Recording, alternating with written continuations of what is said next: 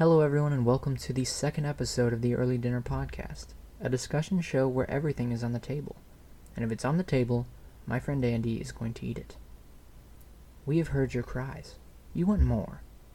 You want more of the Early Dinner Podcast. You want more of me. You want more of Jill. And like the Young MC song Bust a Move, you want it, you got it. Our very first episode of the Early Dinner Podcast has received so much great support, so much feedback, so much constructive criticism, and we are so thankful for everyone's input. We are using that input to make the show even better for the future. In today's episode, Jill and I will be reflecting on previous life experiences by using Erickson's psychosocial life stage theory. We encourage our listeners to go through the same reflective processes that we have in this episode. How has your previous life experiences shaped you into the person you are today? Can you recall any moments of clarity that sparked insight? These are just a few of the questions that I want you to ask yourselves during this episode. Thank you for listening. Now on to the show.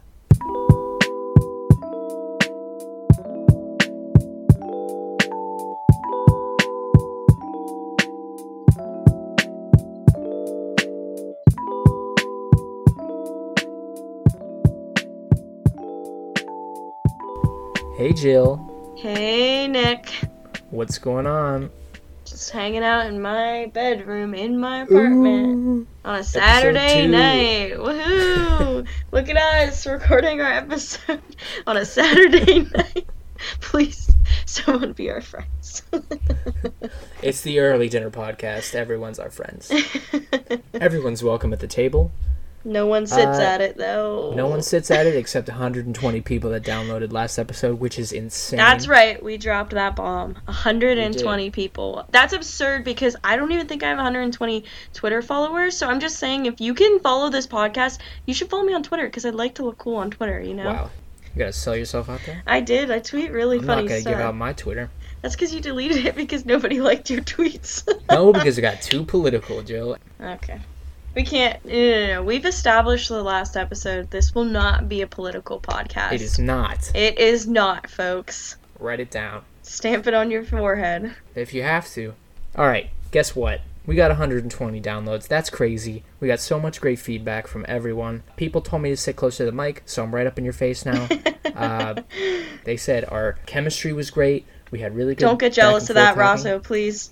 Rosso, please don't hurt me. Rosso's my boyfriend, and he's also Nick's boyfriend, in case, I don't think I specified that. Guess who had him first? Us. We shared him at the same time. Okay, that's true. But yeah, we had great feedback. I got a lot from a lot of family, a lot of friends, a lot of people that I don't even know.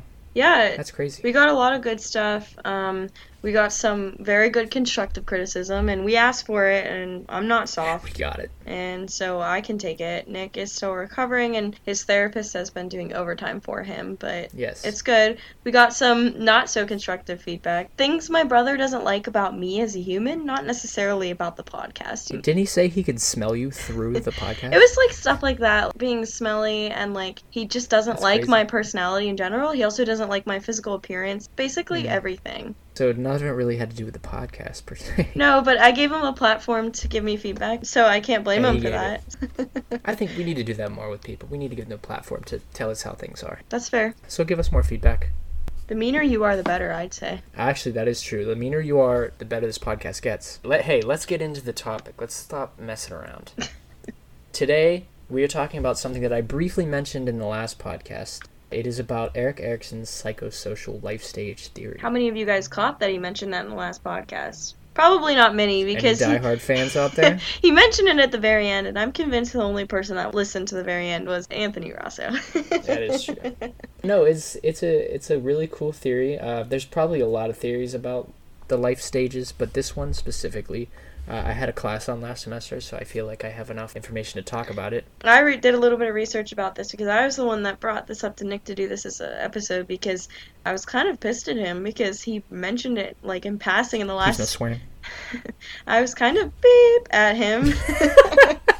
in the last episode because he mentioned this in passing, and I was just kind of like, we video chat while we do this, and I was like egging him on to talk about it more. That's really cool. And he just moved on to make some joke about Burger King or something. So... Well, I mean, you what is your definition of you egging me on? You were just in the video chat typing poop into the chat log, and how am I supposed to know that that's my cue to start talking about the psychosocial? We discussed it before the episode started recording. Don't act. I don't act. So yeah, when I started researching this, I did see that there were a few different theories. So like, if anybody's aware of other theories and they ever want to come on here and talk about it, that'd be pretty cool. Like, I know Freud has a theory. I know another one called Joe Klein's life theory, and it's live fast, die young. Hell yeah. But yeah, Freud also had the theory that he was sexually attracted to his mother at a very young age. No, it wasn't that he was sexually attractive. He's saying... He was so into her, Joe. You know it. He's saying that it happens. And, well, you know what, I shouldn't comment on this because I don't know much about it. I just know they mention it in some serial killer documentaries, so, you know what, I'm not gonna comment and then have all the trolls be hating on me. All 120 of them. We probably have like 105 trolls. Erickson's theory, it's a life stage theory. It's composed of multiple developmental stages. Each stage is composed of developmental tasks, psychosocial crisis, and a central process. Now, for those of you who can't hear big words like that, I'll dumb it down for you. Developmental tasks are the tasks that you have to complete in order to move to the next stage of life. So if you think of life as a video game. Jill, what's your favorite video game? Okay, well, first, I can just actually show you Nancy Drew's mystery games. Did you just have that on standby? Well, I have like 8. My god. Well, this is the Nancy Drew Ultimate Dare. There's 4 in here.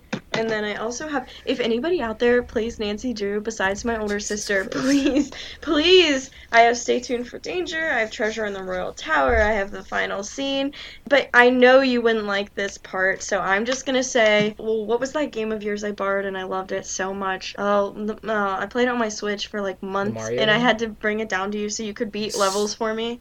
Super Mario Odyssey? Oh yeah, that's a good game. If anybody has not played that game, it's a good game. It's a good game. Get that Switch. Shout out to Nintendo for sponsoring this episode. No. Okay, so if you think of the game like Super Mario Odyssey, there's a certain amount of levels that you have to complete in order to move on. So when you're in one of these levels, you have to complete these tasks. So you gotta, like, for example, you gotta collect stars. You gotta, collect beat stars. The dinosaur. You gotta beat the ugly bunny. Jump on the turtle, throw the shell, do all that stuff. So all of those tasks can relate to your life. So, for example, I'm just going to rattle off one just to give you an idea. People that are in the school age stage of the psychosocial theory, the tasks are friendship, skill learning, team play, self-evaluation. Those are just 4 of the many. So you got to do things like that in order to move on. And when you do that, you develop these personality traits. So what you're saying is, like, as you move through these stages and as you basically earn your stars, you develop, like, personality traits and you become more of who you are based off of each stage in your life. Exactly. So it's exactly like The Sims. If you are playing The Sims as a family, and I hope people in this podcast relate to this that are listening, if you're playing as like a mom and you have a baby and you basically neglect her, and when the baby becomes a toddler, she's like evil is one of her personality traits. Ooh.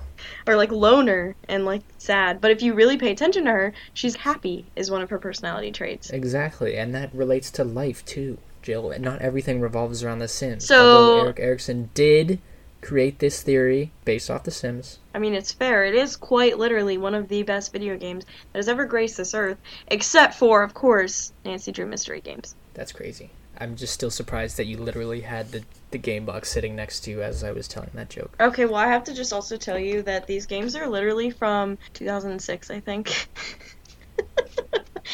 And I kept buying them on Amazon, and I was talking about them with my sister. And these are literal video games, and they cost about $12 on Amazon because nobody likes them. And I called my older sister, and I was begging her to please mail me these old games. And she was like, it costs more to ship it. Please just buy them on Amazon. I'm sure someone would just give you those for free, to be honest. Please. Hey, if anybody's giving away some Nancy Drew mystery packs that I haven't played, you better converse with me to make sure I haven't played them yet. I'm open to accepting them. Was Nancy Drew real? Well, she's a book series, like, back from when our parents were growing up, and, like... Do you think she was based on a real person? Yeah, and her name was probably Nancy Drew. That's crazy. Yeah. I mean, she's pretty famous. I've never heard of her. If you've never... Back to this. Alright, so back to this. Let's say that you fail a level, right? Let's say you fail Super Mario Odyssey, which I only know one person in the entire world that was able to fail a Super Mario Odyssey level, and that's Jill. Over and over. So let's say you fail this level. If you fail the level, you're stuck on that level. So if you're in the infancy stage of life and you don't go through the attachment task or the emotional development task or the sensory motor intelligence task, big words. If you don't go through those tasks, you'll be stuck as an infant forever. And not literally, but you won't grow up to be a very prosperous child. Prosperous, I don't know. But you have to correct those things in order, and you can always go back and correct them later. So if you didn't get attachment from your mom, you know what? Go back, find her, and get attachment. I don't know. Physically attach yourself to her later in life. So what do you say? What if we just get into the stages, and we'll talk about a little bit about the stages. We also want to tell stories, kind of reflect on our lives in these stages and see if our lives can relate to Erickson's theory. Yeah, so before you guys just exit out because you're like, what the heck, I liked the first episode because Jill is so funny and Nick is so-so. You know what? We're going to bring that comedy. We're going to bring that comedy to this episode. So don't think this is all serious business because I have a lot of very dysfunctional stories from my childhood. Oh, as do I. My life before was a comedy. Before. It's undetermined if we're going to allow our mothers to listen to this episode. I'm not sure if she should. She might be mad at some of the stories I tell, but...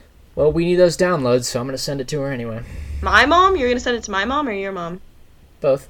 Okay. Well, I don't think my mom listened to the first episode because she kept she asked me to send her the link multiple times, so I was like, she's playing me right now. So she's the reason that we got all those downloads. Probably. So the first stage of the theory is called the infancy stage. It is from ages 0, so as soon as you pop out, to about age 1. One of the tasks is attachment, and one of the things that I want to talk about is my attachment to my mother when I was a very young child. And I feel like I had a very, very, very strong attachment to my mother. And I'm basing this off of my behavior as I grew up as a child. I don't know for a fact what my attachment was like as an infant. I can remember very little. But I'm assuming, based on the things that I will talk about later, that my attachment was very strong. And as you will see, sometimes this super, super, super strong attachment to someone could lead to problems in the future. The next stage is toddlerhood. That's ages 1 to 3. The crisis in this stage is autonomy versus shame and doubt. So this is giving the child the freedom to explore, to move around, to experience new things, showing initiative and the opportunity to get away from mom and dad. So being away from them and just having that freedom. I'm not saying a 1 to 2 year old has the freedom to go get a job or drive a car. They should. Do they know how expensive bills are? What? Let's start a petition to get kids to start driving cars.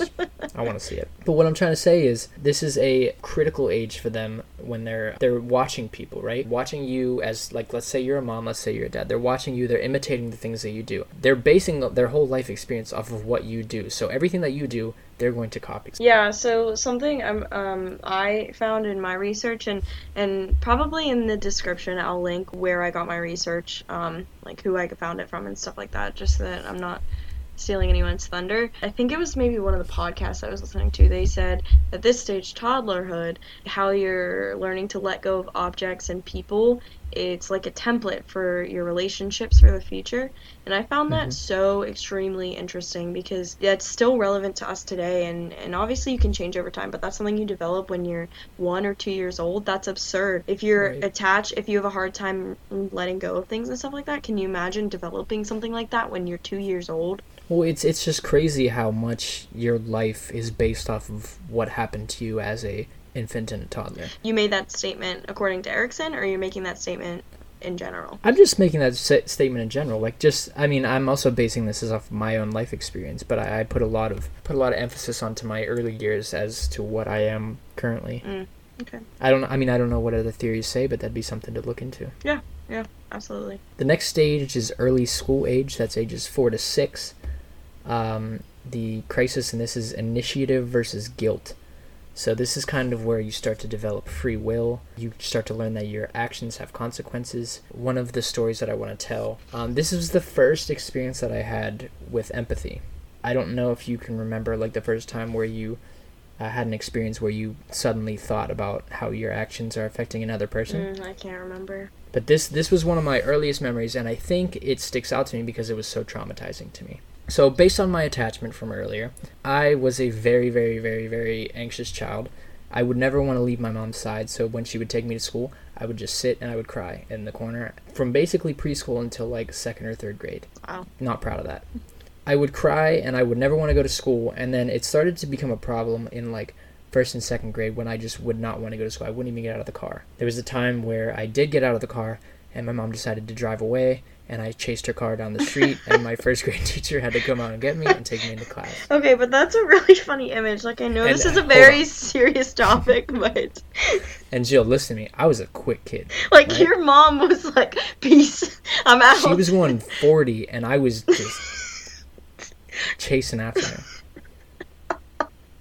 Oh my god, can you imagine that's what your mom saw in the rearview window? Just me with like little stubby arms, just like crying, like bawling your eyes. I'm sorry it's not this funny, but I just am picturing. Laugh at my misfortunes. It's okay. No, honestly, I do. That's why I told you. I look back at a lot of this stuff and I laugh. Like it's so funny to think of me chasing after a car at like, how old are you in 1st grade? Like. Well, 10, I started kindergarten early, so I was only 6. You were one of those kids. Yeah, my mom was like, get out of the house, go to school, I don't want you anymore. But so that was one story of me being very attached. So the big story is that I think this might have been the same year. It might have been 1st grade. I can remember my mom drove me to school, and I had missed so many school days before this. It was becoming a very, very bad problem. And my mom, she was like at her wit's end with this. She did not know what to do. She didn't know how to get me to school. But the one day I can remember she drove to school, and my elementary school was in like this little town in Monongahela, and she pulled into this parking lot beside the school, and we were parked there, and she was like, okay, you have to go to school today. And I'm sitting in the passenger seat. I'm crying. You were in the passenger seat in 2nd grade. Yeah, I was a tall kid. No, you were not. Okay, if I remember correctly, you were definitely sitting in your car seat, like sucking your thumb in the back of the minivan. Okay, well that's not how I remember. I was wearing a blazer and I was smoking a cigar. And I was in. Excuse me, Joanne. Can we get like some fact checking here, please? Yeah, Mom. Please tell her the truth. I was in a blazer. I was sitting in the back of my mom's. I can't remember what kind of car it was. I think it was like I think she had the first Tesla model when I was in 1st grade. Are you sure she wasn't just driving like spaceship to work to school? I think it was a Honda of some sorts.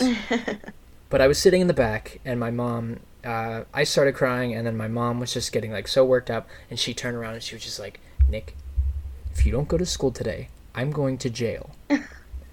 Wow. And I said to myself, in my head, I was just like, oh my god, I can't let that happen. Me not going to school was going to result in my mom going to jail. And a 1st grader's head, that I thought back to that, and I was just like, that's the first time I experienced empathy. Wow. That's the first time that I thought about somebody, like, my actions have consequences. Mm-hmm. Mm-hmm. So that's basically why I'm in grad school right now, is because if I don't stop going to school, your mom's going to go to jail. So that's expensive. How life works. At some point, you have to say, like, this is getting expensive. My mom should just go to jail. Well, that's why I thought, like, isn't your mom in jail because you're not in school anymore? I'm not sure she wants me to divulge that. Okay, it's okay. I just thought I thought everybody had to do that. But no, that was a huge thing for me. That was I texted my mom earlier in the week, and I was like, hey, remember that time that you threatened me by saying you were going to go to jail if I didn't go to school? And she was like, yeah. And I was like, that was kind of messed up to tell a little kid. But at the same time, it wasn't that messed up because it worked. And it was a very big learning experience for me. Yeah. It sparked empathy. Something I learned in my life, and we can get to this later, is that, you know, when you're a teenager and you think you know everything, you just think you know everything. I always thought to myself, my parents shouldn't do that, or my parents did that wrong. And now that I'm an adult, and I am nowhere close to having a child of my own, I'm just a tiny bit more mature. I have like a tiny ounce of more maturity in me than I did when I was in high school. I now realize you can never understand how to parent until you're a parent. And even when you're a parent, you probably are second guessing everything you're doing. So I honestly think until you're a parent, you can never understand like why they do the things they do, because I cannot imagine a job like that. Right. It's the most stressful unpaid job in the world. Yeah, really. Question out there for everybody that's listening that has children. Why do you do it? They just What are you doing? They just cost money. They cause you stress. And they're mean. Like, I'm speaking from me as a child. I don't know. I can see why somebody would want to have me, to be honest. Really? Really? Yeah. Are you sure? After the story you just told? Well, I mean, that was one experience, but I learned from it. Okay. What are you trying to say? Why don't we just move on to the next stage? Okay, cool. The next stage is school age. The crisis in this one is industry versus inferiority. This is where it gets good. This is where we start remembering things. Oh, yeah. Right? Yeah, at least for me. So basically in this stage, you're going to school, getting involved in social situations that you've never experienced before in your life, right? Mm-hmm. You basically stick to your own gender. Males are with males, females are with females. Mm-hmm. And it's all about creating new experiences for you. So learning new things, engaging in more social situations. Mm-hmm. Joe, you put in the notes that you were talking about gender and how big of a role that gender is in this stage. Mm-hmm. And you were talking about how sometimes when you're in this age, you start to think of like, oh, like what do I want to do when I grow up? Mm-hmm. And a lot of it is based on your gender. So you decide, oh, I'm a boy, I'm going to do something. So this was actually something that I heard on, again, one of the podcasts that I promise I'll reference at the end of the episode or like in the description. It was just a really good podcast. I was looking for podcasts specifically related to this topic since I know nothing, and I'm not in school, so I don't know how to read anymore, so I can't read articles. I can only listen or watch TV. And I'm in school and my mom is not in jail. So I can't read. I'm proud of that. I can't read, and my mom's in jail. So stay in school, kids. Let's get that trending on Twitter. So stay in school, kids, okay? So anyway, in this podcast, the guy who was doing the podcast, he's a PhD in psychology, I think. And each stage he talked about, he interviewed people of that age. And you know when you're like little, and maybe people can disagree with me and you can let me know what you think. When you're that young, like I'm thinking elementary school, 3rd to 6th grade, let's say.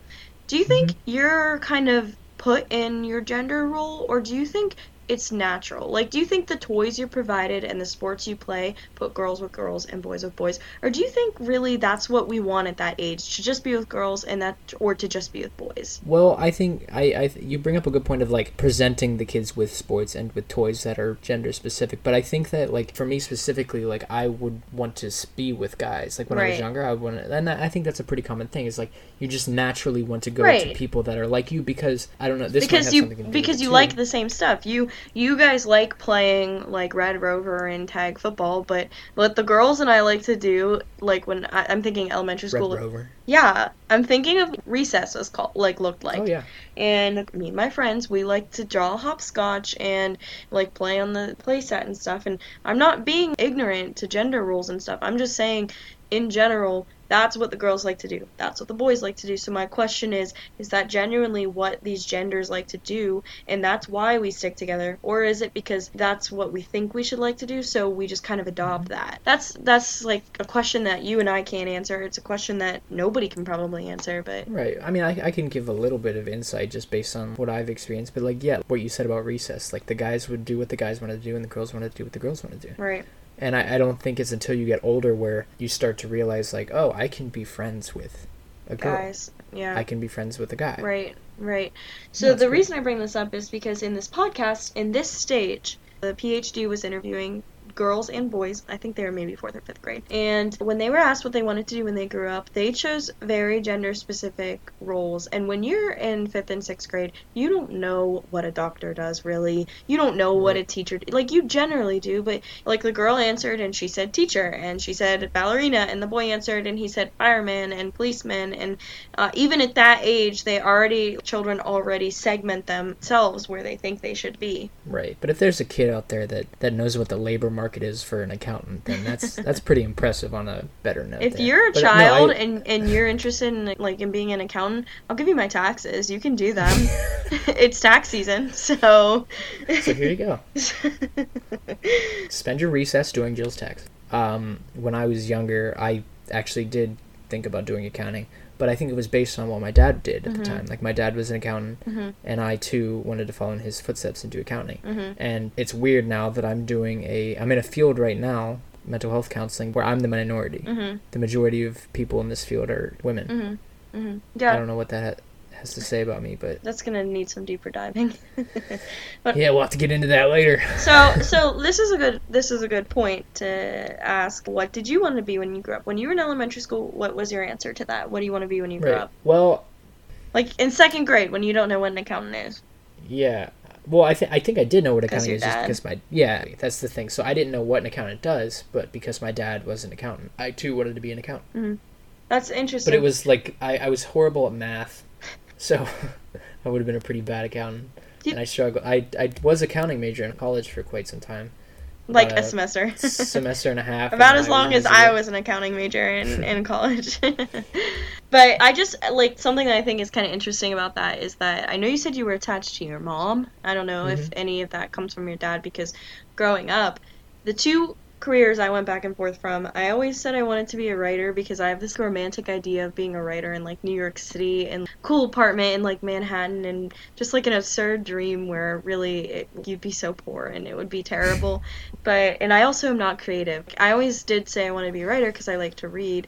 And second, I always said I wanted to be a lawyer. And even when I was a junior in school in college, and I was almost through school, like with an economics and marketing degree, very different from being a lawyer. Nick's making a face at me because he's jealous that I achieved more in undergrad than he did. I didn't care. He definitely, guys, he cared. I did care. So I said lawyer and writer. Those are the two things I always wanted to be. And like my mom is a nurse practitioner and my dad's a professor, and I don't think I was overly attached to either of my parents growing up. So maybe there is something to that. Like you said something like you wanted to be what your dad was, and I know that's very common, but I don't particularly remember being very attached to my parents at all. So maybe that's why I didn't choose anything that was kind of related to what they do. Right. Well, I mean, I feel like you still had a healthy attachment. Like even if it wasn't super close, you still probably had a very healthy attachment. Right. Like what I should say, but I have 3 siblings, so I come from a 4-child household. So I, like, obviously I'm close to my parents, and like I love my parents, but it was the kids and the parents. You know, the kids stuck together, and then the parents were parents, because there's so many of us. Like if one of us was attached the way that you were to your mom, it couldn't work because there's 3 other people, so my mom wouldn't be able to handle that sort of attachment and take care of 3 other children, if that makes sense. So yeah, no, it does. So there was a lot of inter-children parenting, because like my parents are wonderful parents. They still are. They did a great job growing up, but there were so many of us that like my older sister had to take the role sometimes because my parents were like, yeah, we can't do all this. You guys are out of control. And I think like I have one brother that's 2 years younger than me. Like I had 2 years all to myself. And those are probably the most important 2 years of your life developmentally. So I feel like just because I was an only child for 2 years, like I was so attached to my mom, and then once the demon child of Nate came out, then everything went downhill from there. Sorry, Nate. It's okay. No, he knows it. I make sure he knows it. He's not listening. Are you kidding me? He's not listening to this. Well, you can send it to him every day. He's not going to listen to this. I wanted to talk about the crisis, industry versus inferiorities. So being industrious is like being competent at something, or making yourself feel like you're competent at something. And this is very good for like confidence and like self-evaluation and looking at yourself and be like, I'm good at something. So I have a really funny story about this. I played basketball in elementary school, and we played at this gym, and we would have games there, and they would be so awesome. Like we'd have so many fans, and they were all parents, and it was so great. But in my head when I was younger, I would hype myself up so much for these games, because I could just picture myself stealing the ball and dribbling down the court and like hitting a layup, and like everyone goes crazy.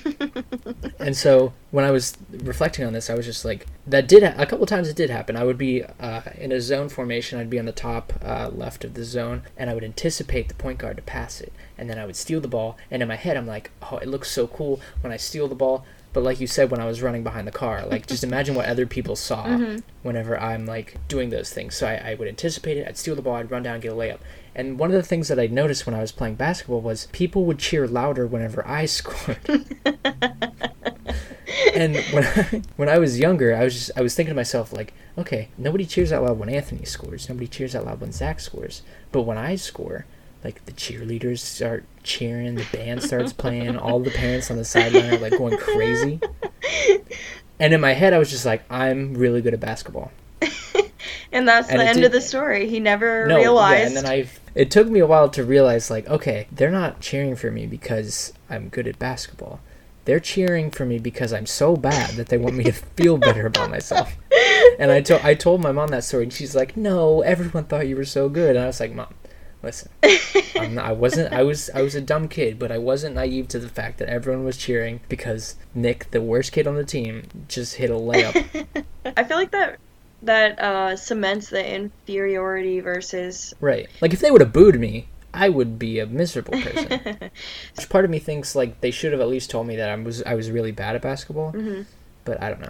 I wanted to take a little break and hear from our sponsors. We got another sponsor today, Jill. Oh. We went from 1 to 2. Okay. Awesome. We're probably rich now, aren't we? I think Hey, so, also, but I'm keeping them I on just myself. wanted to say before you get into this, we're Yeah. still waiting on that check from My Sports Take. Well, that's good that you said that, because he's the first sponsor. He's sponsoring us could be again, but he hasn't paid us It could be a yet. he or it could be a she. I don't know who it is. He's anonymous. Okay. She's anonymous. We don't know. But, the Super Bowl was, last week? Yes. I could have cared less, Jill. I don't care about football. But you know who does? My Sports Take. My Sports Take. My Sports Take will care about football to the day that he or she dies. In my head, it is the #1 blog on Instagram to get the best sports predictions, the best sports news, the best sports coverage next to ESPN. Do you like Skip Bayless? I don't. I don't even know who that is. But I know My Sports Take, and I know that it is the #1 sports blog. Give it a follow at My Sports Take on Instagram. Jill, did you notice my head tonight? Did you see that? It's as ugly and as big as normal. Thank you, Jill. I really appreciate it. I'm sorry. No, Joe, I got a haircut. Uh, Yeah, you see that now? Jesus. no, I'm just kidding. It's actually a lovely haircut. It is a great haircut, and do you know where I got it? I got it from my dear friend, Nick the Barber. Nick the Barber is an up-and-coming barber in the Pittsburgh area. He will come to your house and cut your hair. You can go to his house, and he will also cut your hair. You can meet him at Chipotle, and he'll cut your hair. Well, Joe, where do you want to go? Chipotle. Well, somewhere other than Chipotle, because I just said that. Oh, I get the... Oh, Panda Express, because that's my All right, you favorite want to go to place. Panda Express? Nick's going to meet you there. And you live in Arizona, too. That's determination. He's going to come all the way out to Arizona to cut your hair? Do I have to reimburse him I for don't his know, travels? Nick. I don't know. He might charge you a little extra, but we'll see. Follow Nick the Barber on Instagram. He's a great friend, a great barber. He'll cut your mug. That's your new slogan, Nick the Barber. Alright, so now we're getting into the adolescent stage, which is where I get to shine, because I can remember all the stupid crap I did when I was an adolescent. I think for the sake of this discussion we're having, I think we could consider it late elementary school to high school. That's what I would consider adolescence. And yeah, no, I agree 100%. It's a time of trying to develop a sense of self and a sense of personality. mm-hmm. In this stage, they're trying to decide whether or not they want to be part of a group or develop their own mentality. It's kind of like the sheep mentality. Like, people want to be a part of a group, but they also want to be their own individual. I also, I think that's the hardest part about this age, is that Oh, yeah. you want to be your own person because you're not like everybody else. But in junior high, if you're not like everybody else, you stick out like a sore thumb. And I'm not saying that to be ignorant. I just remember being so concerned about literally dressing the same as my other girl classmates, getting the same grades, doing what they do. Like, I feel like Right. it's all about the inner confliction of wanting to be your own person because you're not being true to yourself, but also you just want to fit in with everybody else. Mm-hmm. Yeah, like you said, if you don't fit in, then you're that kid. You're Right, the outsider. Right. This is actually something that I think is super interesting for me to reflect on. So I went to Catholic school from kindergarten to 3rd grade, and I went to public school after that. So I was in public elementary school for 2 years. And I felt like maybe I was too young to remember it, or I didn't notice in Catholic school, but I didn't really feel cliquey at all. Everybody wears a uniform, so you fit in with everybody in that aspect, right? And I just really maybe wasn't old enough to realize we're different from each other. But when I went to the public elementary school, that was the first time I realized, oh, people are different. People act differently. And I'm different than these people. And I remember I can vividly, this is like my first vivid memory from growing up. I remember being in like a gym class on my first day in public school. And you know me, like I'm very outgoing and I can start a conversation. And I just picked a girl that I thought was nice and I started talking to her. And that very first day I met her, and then she was my best friend for like the next 2 years. And I started talking to this other girl, and we made this little friend group. And these two girls were pretty different from each other. These girls were like wonderful people. They're still probably wonderful people. I really don't know them anymore since we graduated high school. I realized, oh, these girls are considered like nerdy girls and dorky girls, and like they don't shop at Limited 2 and Justice like the cool girls. I mean, they were more like who I was, but I realized, oh, they're not cool. And I started realizing that because I became friends with a girl who's very nice, and again, I hope she's doing well, but she was considered one of the cooler girls. And once I became friends with a cool girl, I started realizing that my actual best friends were not cool. And I remember struggling so badly in 6th and 7th grade because I didn't want to be a completely bad person and just drop these girls. They were my better friends, but I wanted to be part of that cool group. And eventually I moved on to be friends with the cool group, and it was something that I liked at the time, but looking back on it, I'm very disappointed with my adolescent choices because the girls I was originally friends with were more like who I am today, and they're great people. And the cool group I was friends with, it wasn't a lasting friendship that I kept because, it was just the cool people, and it was really catty, and that was like the first time I can remember realizing there's cliques and different groups and different statuses in school. Right, and that whole thing, it was kind of like you were conflicted on who you wanted to be. Like, you wanted to stay true to yourself, but you also wanted to be the cool girl in that situation. I think that's really interesting. And even being young, I was in 5th grade when I started realizing this, and I, at that stage, realized I was I wouldn't have used the word shallow at that age, but I realized I was being shallow at that age, and you have this anxiety and crisis internally because you're like, I feel bad for ditching these girls for this reason, but I want to be with the cool girls. Right. So that's really interesting. I know, and it was something that lasted through junior high with me, and it honestly, until I came to college, I was not comfortable with being friends with people that actually were like me and stuff. And even in high school, I was part of a friend group that I don't think were people like me at all, and I was conforming to be with the cool kids, and they were not like me at all. Like, I feel like you have a pretty good sense of being able, like, you were able to reflect on it, and you were able to see, like, oh, in this situation, I wasn't being true to myself. And I think that's kind of what I mean by, like, if you fail a stage, you can go back and correct it via reflection, via, like, realizing the rights and wrongs. So I think in your situation, like, you realized, oh, I wasn't being true to myself. I really should have. So Anthony, my boyfriend, Nick's college roommate and boyfriend, I'm speaking for him, but let's just assume I'm right because I think he's verbalized this to me before. He really, really liked high school, and he really liked his friend group, and he seemed to enjoy like being in high school and playing high school sports and who he was surrounded with, and he has very fond memories of high school. However, I didn't hate high school. Like, it's not like a coming-of-the-age movie where I was miserable. But I have no allegiance to my high school. I don't feel alumni pride. I don't even know if I speak to anybody from high school. I look back with very few fond memories because I was in a friend group in high school that weren't people, like, I didn't understand them, they didn't understand me, but they were cool, so I conformed to be like them. And I feel no allegiance to these people I was quote-unquote friends with for 4 years. And I think what happened is then when I went to school and when I moved on to college, people become, hopefully most people experience this. I did. I think Anthony did. I think my friends did in school. You become your true self. You learn about who you are and what makes you like happy, what makes you sad. And so I found my friends in college that they appreciated my good things, my bad things, my weird things. They understand me even if they don't understand me as a person, they accept me. I think that's the big thing is like your friends accepting you. And so I look back at college and I have very, very fond memories of school, and it's a lot because of the people I'm surrounded with. So this is something, and also a very interesting point I want to discuss with you, Nick. Something I thought about was in the school age stage, like we talked about, you stick with your own gender roles. You say boy and girl, and you stay with your girls, you stay with your boys. That's what you want to do. In high school is when we have our first real relationships. That's something I wanted to say at the beginning. In high school is when you have your very first real relationships. Like, these friendships and these boyfriends and girlfriends, they actually mean something to you. And now fights with these people can actually affect you in a way that fights in elementary school really don't affect you. And something interesting I found in myself was when I was in the school age, absolutely I wanted to stick with the girls. And then when I was in the adolescence age, that's when suddenly it's cool to be friends with both genders, and people start integrating more. And in high school and junior high, I was just so awkward. I couldn't be friends with a boy because I just couldn't naturally do it. It just felt weird to me, and I always wanted to be friends with boys. We had a mixed gender friend group, and I was always thinking, oh yeah, I'm friends with boys, but I wasn't friends with boys. Like, they didn't know anything about me, I knew nothing about them, and if they tried to talk to me, I felt awkward.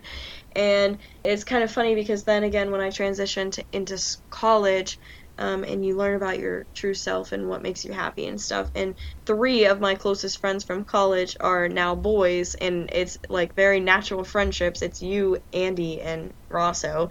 I thought that was a really interesting transition because when I was in high school, all I wanted to do was be friends with boys. And then when I got to college, you 3 were my best friends, and sometimes I even thought, oh, I wish my girlfriends were around more because I hang out with boys too much. You know what I mean? I don't know if you ever experienced anything like that. No, I did. Like, so my friend group in high school is honestly the same friend group that I have today. Mm-hmm.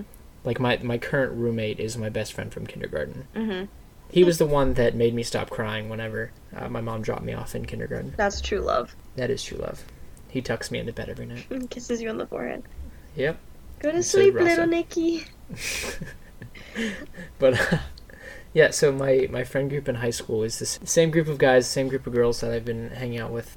And they're the only group of people that I really trust, and the only group of people that I feel comfortable around, because I would consider myself an introvert. Mm-hmm. Yeah. Unless I'm with, like, my I crew. agree. I think you're introverted. Yeah. But, I mean, like, once I'm, like, with people that I enjoy, then I'm just, like, I'm here. Right. Where's the party? But he doesn't say that. I do. I ask that every time I enter a room. Even the bathroom. And nobody ever answers me because there's never a party. That you're invited to, at least. So, stage 6, which is early adulthood, that's the next stage. Surprise! We're there! Yeah, we're here. This is us. This is one that I really wanted to talk about because I have a lot to say. The crisis in this stage is intimacy versus isolation. And that's not intimacy as in, like, you need to find someone to kiss on.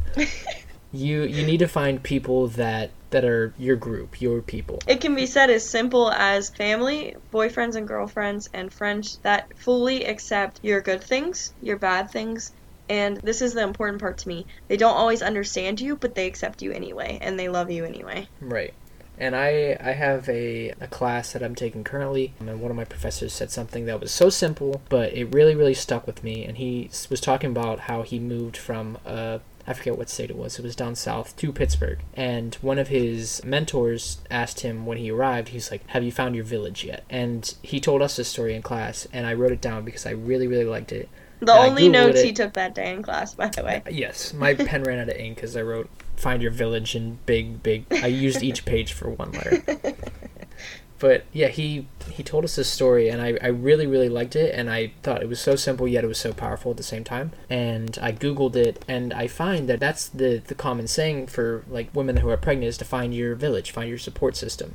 And I interpreted it differently. I interpreted it as, like, everybody needs to find their village. Everybody needs to find their support Whether system. You're with child or not. Yes. I'm currently without child, and I believe that I have found my village. That's what I'm trying to say. Mm-hmm. And I try to surround myself with people that are going to support me, that are going to accept me, that are going to listen to my podcast, that are going to... If you don't listen to our podcast, you're not in our village. Let's just get that straight. You've been kicked out of the village. People that are going to come to your basketball games and cheer for you, even if you suck. I encourage everyone to reflect on your friend groups, your villages. See if these are people worth keeping around. These are people that you want. Now we're making people just cut people out of their lives. Yep, I thought this was like a touchy-feely, like, feel good about your friends and stuff. This is turning to be very vicious. Jill, if they don't cheer for you at your basketball game, kick them out. Delete their number. I'm serious. There you have it. If you guys don't have friends that'll do that, then your friends suck. I'm sorry. I didn't want to be the one to deliver this news, but I was. So I'm sorry. So... yeah, I mean, some of my closest friends, I'm just very blessed to have them. I'm 2,000 miles away. from them, and I'm just very grateful to have them. And that's why sometimes I think it's hard being so far away, is because I have a great group of people out here, but, you know, they just don't fully know me yet. They just don't fully understand me yet. And so it makes you miss your village a little bit, because it's like you, Andy, and Rosso. I can completely, truly be myself in front of you guys. And if I'm doing something really weird or rude, you'll call me out on it. You don't just, like, talk about me behind my back, you know? Do you? Right, yeah. Let me just delete this group message real quick. I think there's 2 stages that Nick and I can really just touch on, but, you know, we can't really say anything about it because we haven't reached them yet. The next stage is middle adulthood, and that's your 30s to your 50s. And then there's later adulthood, which is essentially 50 forward. So the reason I'm kind of moving us forward is because I think there's some general questions and, like, big stages in our lives that gave us clarity that I think Nick and I, it would be good to kind of wrap up the podcast that way. Mm-hmm. So the first question I would like to ask Nick, and I think I want to ask him because I know someone that has a different answer for this than me, and this is for everybody to think about. Do you think you spend more time considering your past or your future? Now, I thought about this a little bit. I think about both pretty evenly, because I think that the past is very influential on your present and your future. Mm-hmm. But I would say I probably give a little bit more weight to the future, and I would say that the future has a lot of opportunity, and that's why I look to it a lot. Is there's so much to be done, there's so much to be seen, there's so much to be experienced, and that's a huge part of me. Is I love experiencing new things, new people, places, and so I look to the future as a huge opportunity for growth. And I look at the past and I laugh. Yeah. Because I've done a lot of really silly, stupid things. I mean, think about it. We are just brand new college grads, so up until this point, our whole lives really have just been stupid, cringy, silly things, like, to laugh at. Like, we just got through the cringiest stages of our lives, so I can agree with you at that point. Well, how would you answer that? I don't want to say I didn't enjoy my past, because I am a huge believer that everything you go through, and I guess this is the way we're ending our podcast from now on. We're going to do, like, a nice spiritual cleansing for everybody. I think that everything you go through, whether it's good or bad, and I'm saying this as a person that has been blessed to not go through hardship in their life. Like, I've had hardship that feels hard at the time, but I've been very blessed that I haven't gone through very difficult hardships thus far, and I hope it stays that way, obviously, but to me, the future is much more exciting because I have so much more to see and do, and like, my future involves, you know, maybe living near Anthony and getting to do these things together, and eventually being back near my family. And there's nothing for me to really look at the past about right now, especially because I wasn't true to myself for so many years, and I use that as a lesson to move forward. I just think I have a lot of exciting things in my life. There's a lot of mistakes to be made and a lot of good things to happen and a lot to learn. So I look to the future for the same reasons that you do. And that's probably the answer for most people. Maybe once you start to get to that the mid-adulthood stage, maybe that's when you start to look to the past. Maybe that's why we are answering to the future, because people say this is the best time of your life, this age. So, you know, ask us again in 20 years and we probably will have a different answer. No, 100%. I think you could ask us the same question at any of the stages and we would have a different answer. Yeah, you're probably right. Obviously, you guys can tell that we like to joke around and we're idiots a lot, but we also appreciate introspective time and, like, learning about yourself. We've made that clear in the past 2 podcasts, I think. And something Nick prompted me with for this episode is he said, think about some times in your life that gave you a lot of clarity. And whether it's clarity about something small in your life or something large.